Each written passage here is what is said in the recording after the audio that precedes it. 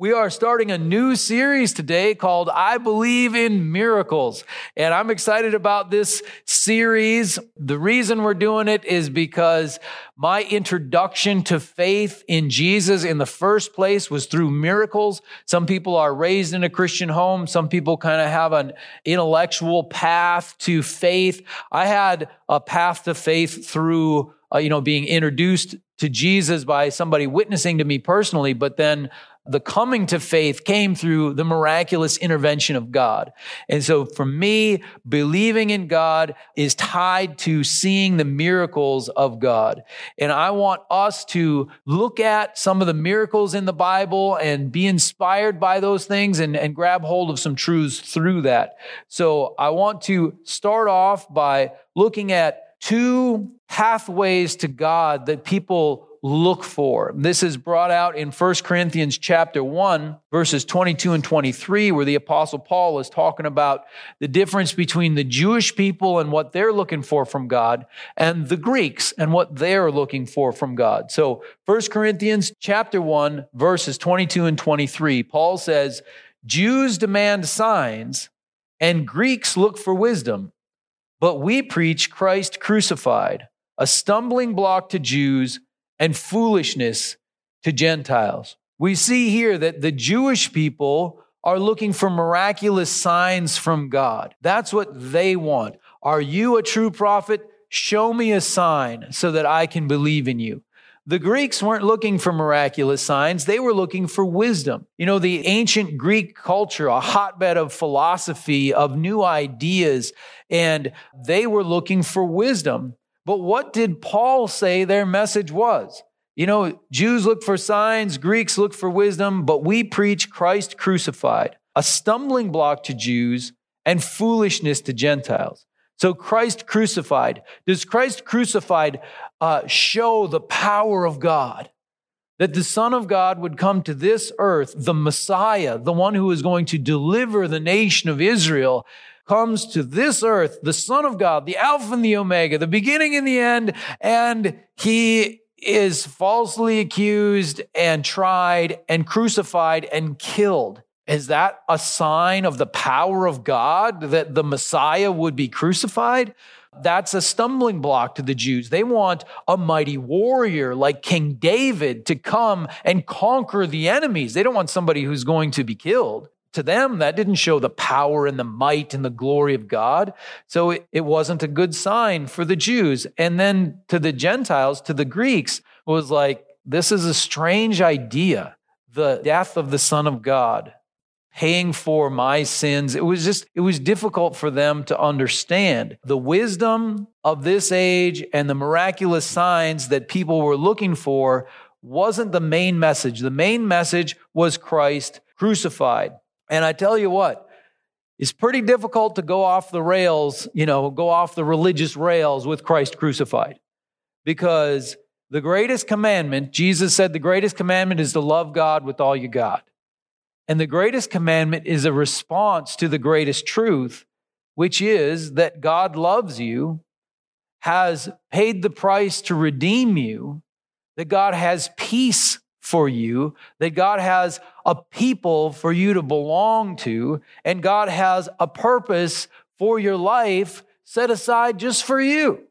This is the great truth that Jesus came to this earth to sacrifice for you because God loves you that much.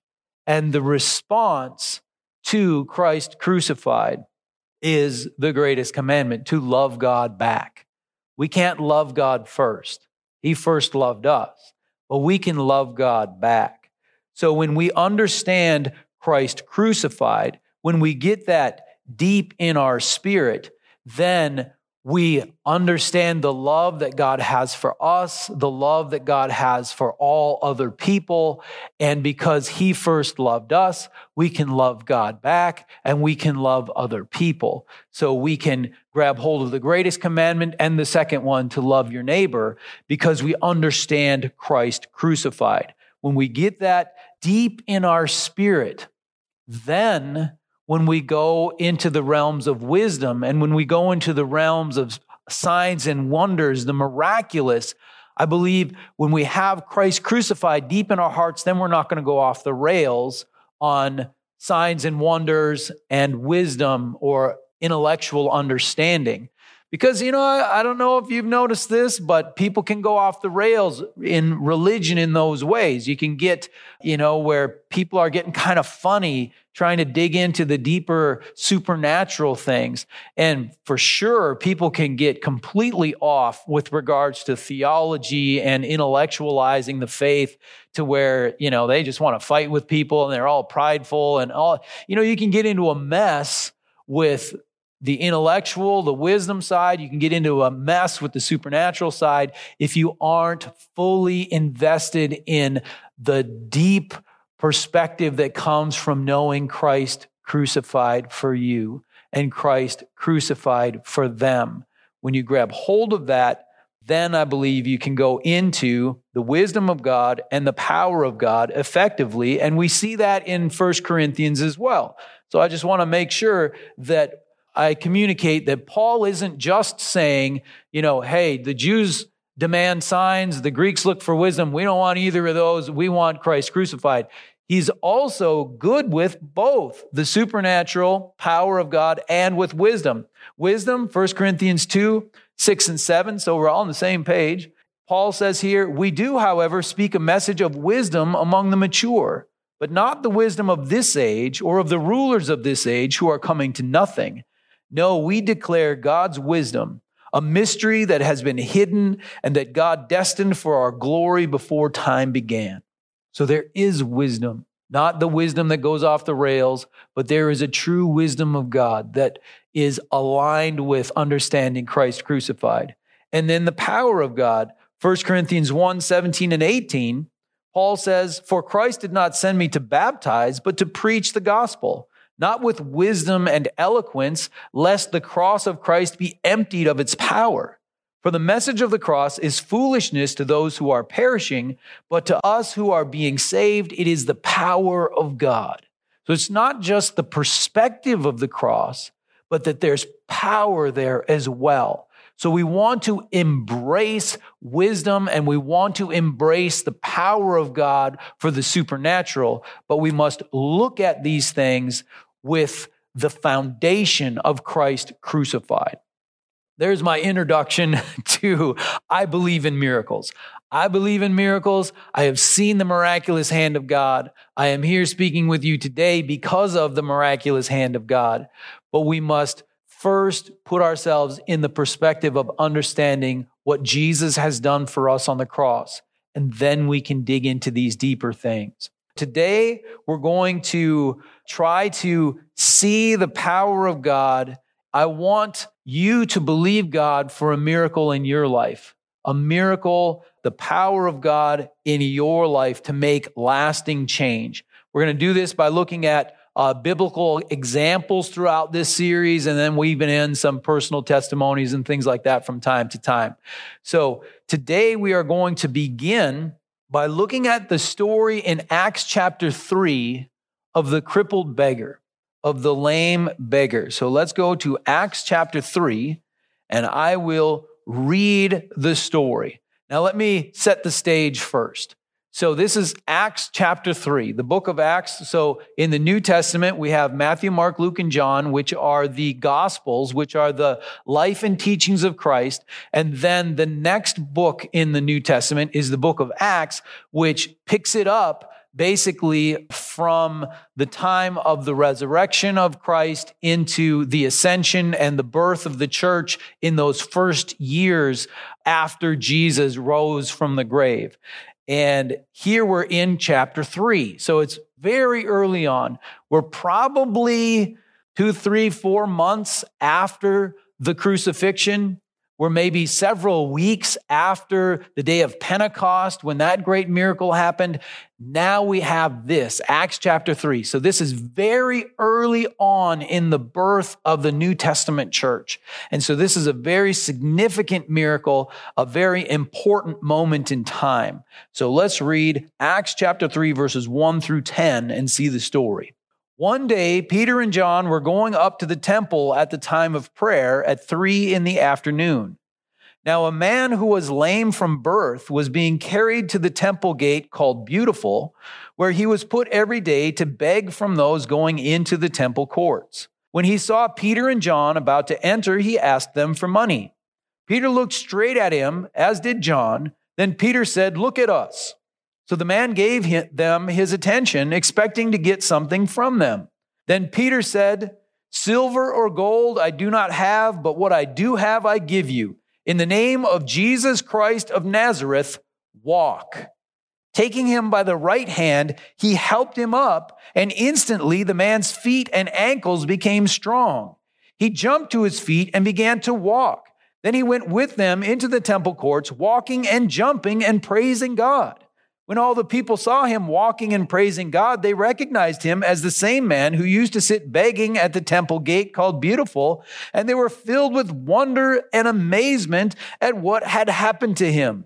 So this is an amazing miracle, and the miracle is talked about now over the rest of chapter 3 into chapter 4, and there's quite a response to this, but let's just look at the miracle here in the first place. So, an incredible miracle happens. A man lame who is over 40 years old. We find out later here in Acts that the man is over 40 years old. This is an amazing miracle. He's someone who is well known. He's placed at the beautiful gate of the temple to beg every day. And so people know who he is, and he is restored, able to walk and jump and praise God. So this is an amazing miracle that happened to someone that people knew. Where did it happen? Again, in the public arena outside the temple by the gate called Beautiful. So lots of people coming and going. This happened kind of in a public place. How did Peter pray? A lot of people want to learn how to pray and pray a good thing. And Peter's prayer here is quite the thing. Silver or gold I do not have, but what I do have, I give you. In the name of Jesus Christ of Nazareth, walk. And then he helps him up. That's quite the prayer. That's a very bold prayer. He knew it was going to happen. That's a very interesting prayer. We don't necessarily pray in that same way today, though we have a biblical precedent of praying along those lines, a very strong proclamation. So Peter prays, "I'll give you the ability to walk," and he helps him up. What did Peter not give him? Peter did not give him silver or gold. Peter did not give him what he asked for. Hey, give me some money. I'm here, I'm begging every day. I need some money. Give me some money. And Peter says, "Silver or gold I do not have, but what I do have, I'm going to give you. In the name of Jesus Christ of Nazareth, you're going to get up and walk." And he helps him up. So he gives him, instead of alms to the poor, he gives this man a whole new life. He gives him the ability to not need to beg anymore. He gives him the capacity to be whole and productive and respected. This is what he gives him. This man could now work. He could take care of himself. He could be productive and respected in society. So the first point, the first thing we learned today that I believe that I want to make sure that you understand is the greatest miracle is giving someone a new lease on life. It's not just that, oh, neat, his feet are made strong, his ankles now work. That's neat. The miracle was that this man was rescued from needing to be a beggar for his whole life. He was rescued from that and given a new opportunity to live a whole different life, to be a productive citizen, to take care of himself, to help other people. He was given a new lease on life. This is the greatest miracle. This is the story of the gospel, that the old is gone, the new has come. You don't have to be stuck in the past, but you can step into a new life today in Christ. It's the greatest miracle, a new lease on life. This is way better for this man than if Peter was to give him, a year's worth of money. This is way better. He's new. The new life has come. And this is why I wanted to start with this miracle, is because to me, this is the message of the gospel. It isn't, some have said religion is the opiate of the masses, things like that. It's just here to make us feel better while we're stuck in our yuck. No, Jesus came to set us free, to give us new life, that things could actually change, that we could be taken out of the old and brought into the new. Just like this lame beggar, this crippled beggar goes from somebody who has to beg every day, who's dependent on other people, to someone who now can take care of himself. He can earn his own wages and he can help others. His life is changed. True faith in Jesus means you don't need to be a beggar anymore. Means you don't need to be stuck in the old life anymore. You don't need to be that person anymore, because the miraculous hand of God will bring change in your life and you can step into something new. That's the greatest miracle, is a new lease on life. That's point number one. Point number two, second point, a changed life is the greatest proof of the gospel message. So many people, we're talking about wisdom and they want to argue the faith with people. Tell you what, just demonstrate it. Just live the new life. And that is way more powerful than any argument. I heard a preacher say it this way one time, you want to argue if healings still happen and have a theological debate about that. He says, well, you got to me too late. I've already seen it. So whatever argument you want to give theologically that stuff doesn't happen anymore, I've seen it. So I believe that it happens today. And it's the same thing with a new life. If we're going to tell this world and proclaim to this world that there is new life in Christ, there is forgiveness and redemption and new life, you can be born again, and we just talk about it, but nobody ever sees it, it doesn't do any good. So when these people saw this man healed, it had a huge impact. Let's read some more in Acts chapter 3, starting in verse 11, and let's look at the response to this miracle. While the man held on to Peter and John, all the people were astonished and came running to them in the place called Solomon's Colonnade. When Peter saw this, he said to them, fellow Israelites, why does this surprise you? Why do you stare at us as if by our own power or godliness we had made this man walk? The God of Abraham, Isaac, and Jacob, the God of our fathers, has glorified his servant Jesus. You handed him over to be killed, and you disowned him before Pilate, though he had decided to let him go. You disowned the holy and righteous one and asked that a murderer be released to you. You killed the author of life, but God raised him from the dead. We are witnesses of this. By faith in the name of Jesus, this man whom you see and know was made strong. It is Jesus' name and the faith that comes through him that has completely healed him, as you can all see. Now, fellow Israelites, I know that you acted in ignorance, as did your leaders, but this is how God fulfilled what he had foretold through all the prophets, saying that his Messiah would suffer.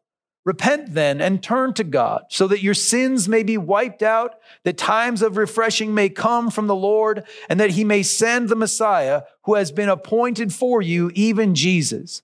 Heaven must receive him until the time comes for God to restore everything, as he promised long ago through his holy prophets. For Moses said, the Lord your God will raise up for you a prophet like me from among your own people. You must listen to everything he tells you. Anyone who does not listen to him will be completely cut off from their people. Indeed, beginning with Samuel, all the prophets who have spoken have foretold these days. And you are heirs of the prophets and of the covenant God made with your fathers. He said to Abraham, through your offspring, all peoples on earth will be blessed. When God raised up his servant, he sent him first to you to bless you by turning each of you from your wicked ways. So we see Peter gives a sermon after the miracle happens. This is just like Acts chapter 2, the previous chapter, where we see the great miracle at Pentecost, and then Peter preaches. So there's a miracle, gets everybody's attention, then Peter tells people what's going on. Same thing in chapter 3. There's a miracle, gets everybody's attention, then Peter tells people what's going on. You got a miracle, then you have a sermon. I tell you, that'd be super handy. People would pay very close attention if we had the miracle first and then the sermon. And here's the sermon outline, very simple sermon outline that Peter had here in Acts chapter 3. First point he had was you made a big mistake rejecting Jesus as the Christ. You messed up. You rejected Jesus. Point number 2, though, is however, Repentance brings forgiveness and times of refreshing. So even though you made a big mistake in rejecting Jesus, that's okay. You acted in ignorance. God will forgive you. Just repent. You'll be forgiven. You'll be redeemed. You'll have times of refreshing. And then point number 3 is this happens because Jesus came not to condemn you, but to bless you by turning you from your wicked ways. He came to turn you from living a certain way to living a new way. Just like the crippled beggar has a new lease on life. Everyone, Peter says, all of you here, Jesus came to bless you by turning you from your wicked ways, to turn you from living one way to living another, from being untrustworthy to being a trustworthy person, to be somebody who doesn't believe truth to somebody who lives by the truth. Came to turn you from your wicked ways and bring you a great blessing. So this is the sermon that Peter gives because the people are now seeing the power of the gospel through this man's changed life because he has been completely healed. It's an amazing thing. When people see the impact of faith, it gives credence to the gospel. Here, God was defending the name of Jesus as the Messiah by doing this great miracle for this physical healing of this man's legs. Peter ties it into people being blessed by being turned from their wicked ways, by being forgiven and redeemed and having times of refreshing coming in. He ties it into people living a new life. So we see that a changed life is the greatest proof of the gospel message. God was using it here. You know, I'm sure you've seen that. You've seen somebody whose life changed and you're like, wow, you're doing so good. What's going on in your life? And then tell you, you know, the Lord is helping me and my life is getting better. It's a great testimony to the power of God. But the opposite is also true. If we as Christians are just prideful, graceless hypocrites, then it's going to cause people to reject the gospel. They'll reject God. They'll walk away from the things of God because they'll just see this pride and this absolute, gracelessness, harshness towards other people, and that hypocrisy. They'll run away. Something I've said, several times in church here is that people don't need to hear about Jesus. Controversial statement. People don't need to hear about Jesus in Cloquet. People don't need to hear about Jesus in Duluth. People don't need to hear about Jesus in Ball Club. They need to be shown what living for Jesus does. They need to be shown what a person whose heart is after God will do for them. They need to be shown what new life in Christ looks like, not just told. So, here's the deal. A changed life is the greatest proof of the gospel message. So don't be a hypocrite, all right? You're a believer, don't be a hypocrite. You can be a flawed believer, but you're honest. The hypocrite part comes in when you're pretending that you don't have the flaws. You want things from God that you're not willing to grant to other people, things like that. You can be a flawed follower of Christ. That's not a hypocrite. That's just being normal. Don't be a hypocrite. But also, hey, if you're prone to being pushed away from God by seeing human hypocrisy, here's the next thing. Don't let somebody else's hypocrisy, somebody else's foolishness stop you from having your connection with God, your life with God, your growth in the Lord, your spiritual growth. Don't let somebody who's a hypocrite take that away from you. See past human hypocrisy to Jesus and grab hold of the truths of God. So, point number 1, the greatest miracle is a new lease on life. Point number 2, a changed life is the greatest proof of the gospel message.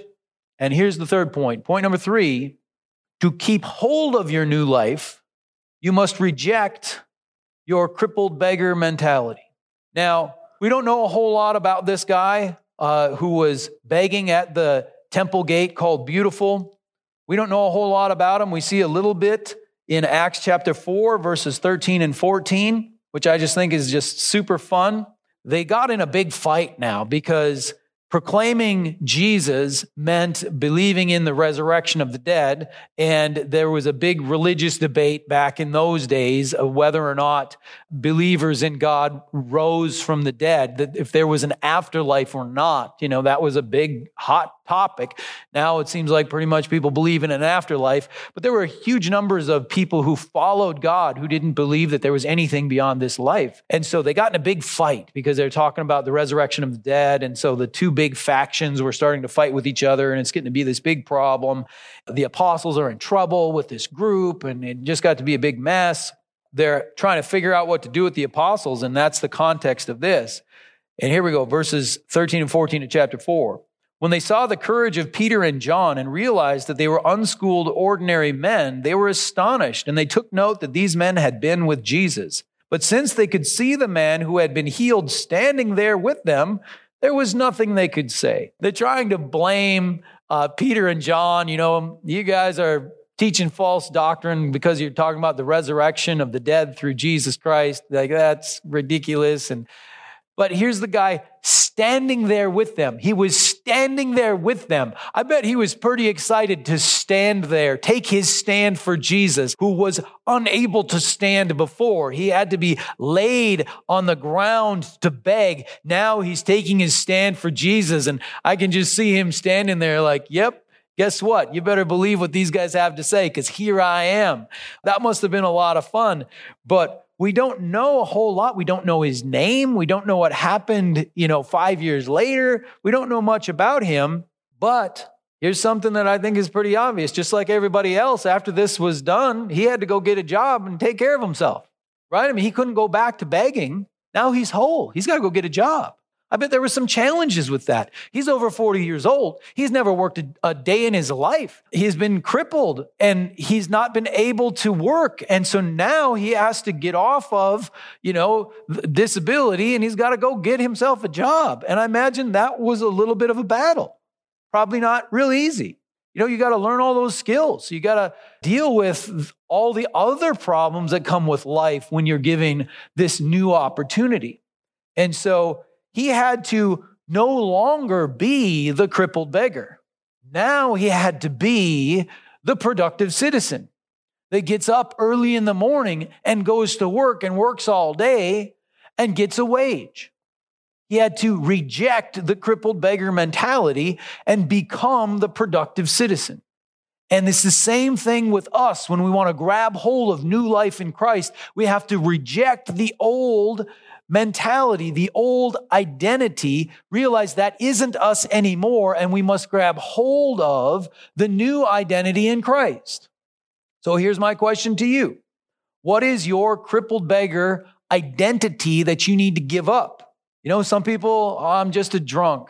I'm not going to get anywhere because I'm addicted to these different things. I can't get free. I'm stuck. I'm just a ditzy girl. Nobody cares what I think. I need to buy friends. I'm not good enough to be a real friend, but I got some money, so I need to buy friends. I've done so many things, I can't be forgiven. I'm just going to be poor for my whole life. It's just who I am. I'm just a person in poverty. I'm just a victim. Bad things happen to me. It's all going to go wrong for me. I'm just some kind of reject. I got some flaws in who I am. I'm never going to amount to anything because I'm just a reject.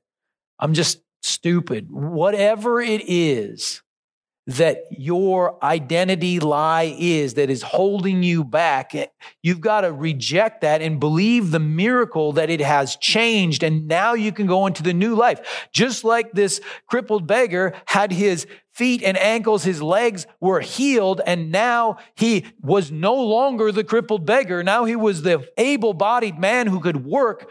You need to reject these old identity lies after you've received new life in Christ and grab hold of who you truly are.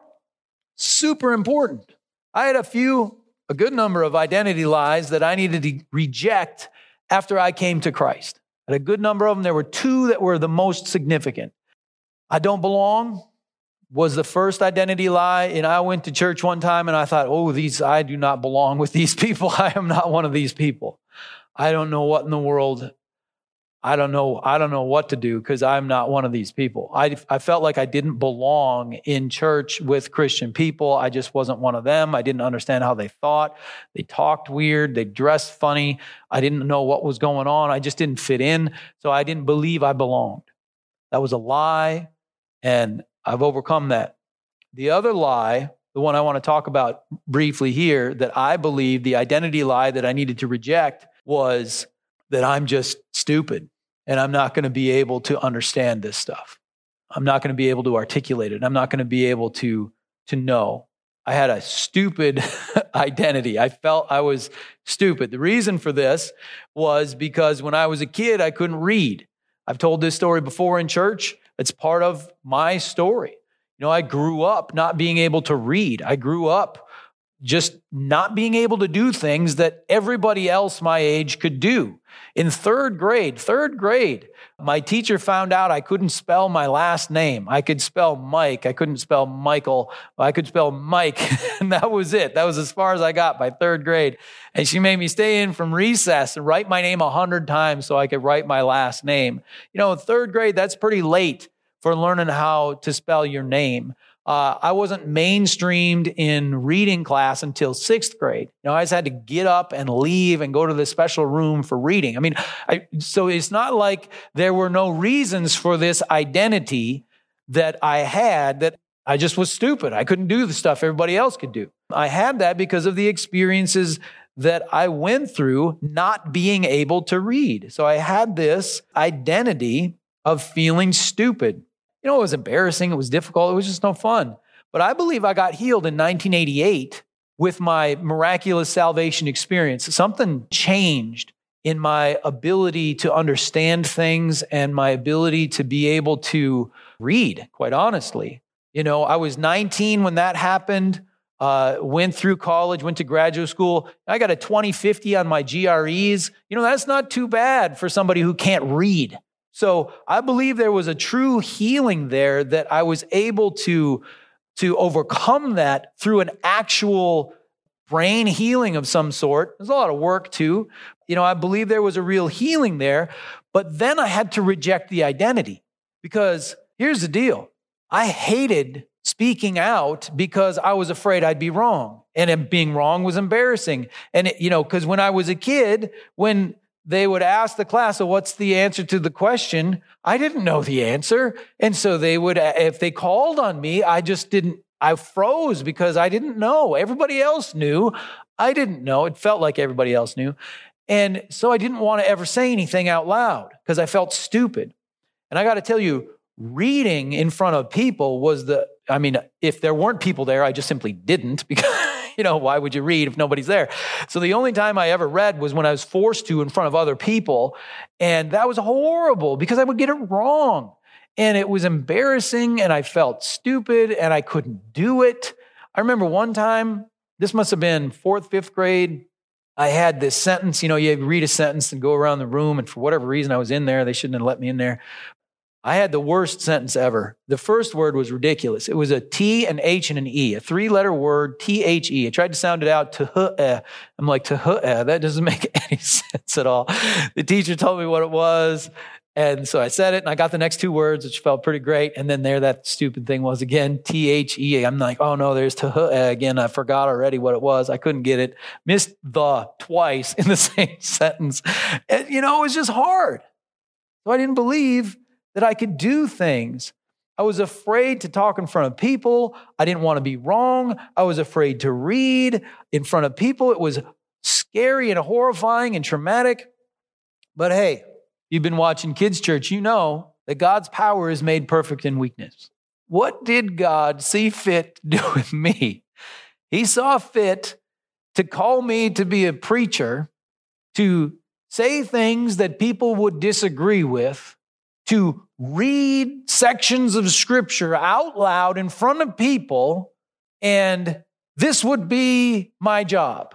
This would be how I make my living. Amazing. God's power is made perfect in weakness. But I have to reject that reading is scary. I have to reject that I'm going to give the wrong answer. I have to reject those lies to grab hold of the new life that God has given me. And there are lies you need to reject in order to grab hold of the new life that God has given you. So let's wrap this up. Let's go get your miracle. I believe in miracles. I've seen the mighty hand of God move in my life. I've seen the mighty hand of God move in other people's lives. Let's go get your miracle. What do you need from God? I want you to, in your mind, you can say it out loud, I don't care. But right now, what do you need from God? You want to name it. You want to be specific, because just soft, mushy prayers don't get a whole lot done. You want to be specific. What do you need? Do you need a physical healing? Like this lame beggar, this crippled beggar from Acts chapter 3. He needed a physical healing. Is that what you need? Right now, I'm believing God to get my blood pressure down. I've started taking blood pressure medication. This is ridiculous. I shouldn't need blood pressure medication. So I'm believing God to get my blood pressure down. So there you go. That's the physical healing I'm looking for. It's going to involve good diet. It's going to involve stress management. It's going to involve some things like that, but it's also going to involve the hand of God. What do you need? Do you need deliverance? Freedom from darkness that's chasing you around. Do you need a financial miracle? If you need a financial miracle, man, you got to start living different than you did before if you're going to keep hold of prosperity. You need relationships restored. Do you need to see the identity lie that you've not been able to put your finger on? What do you need?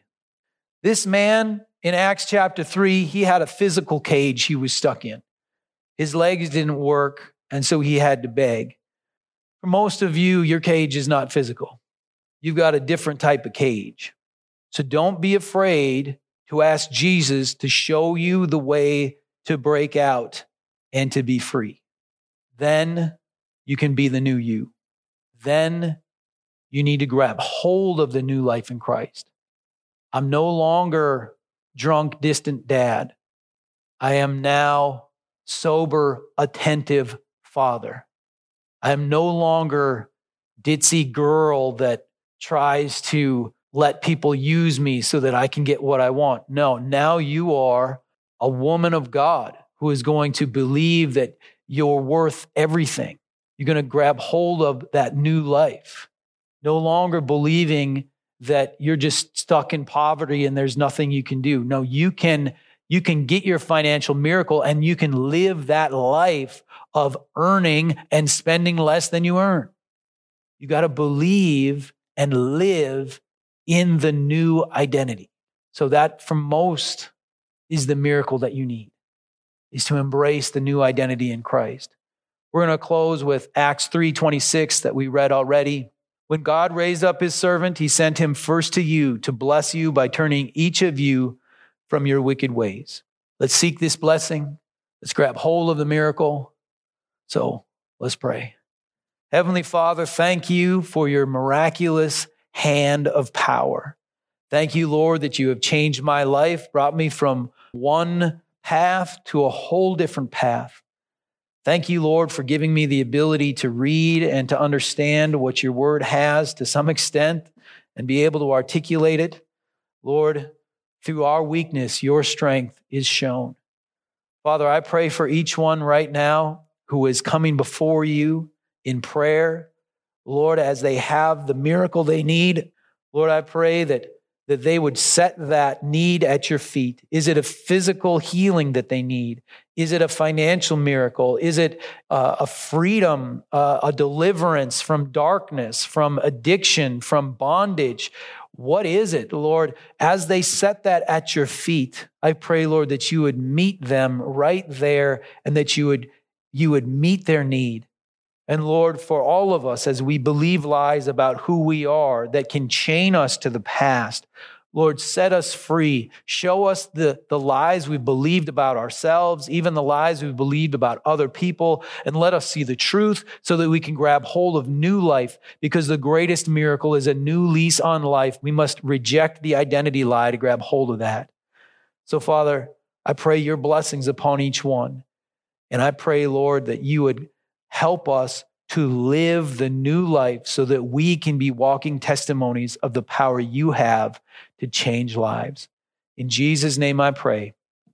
Amen.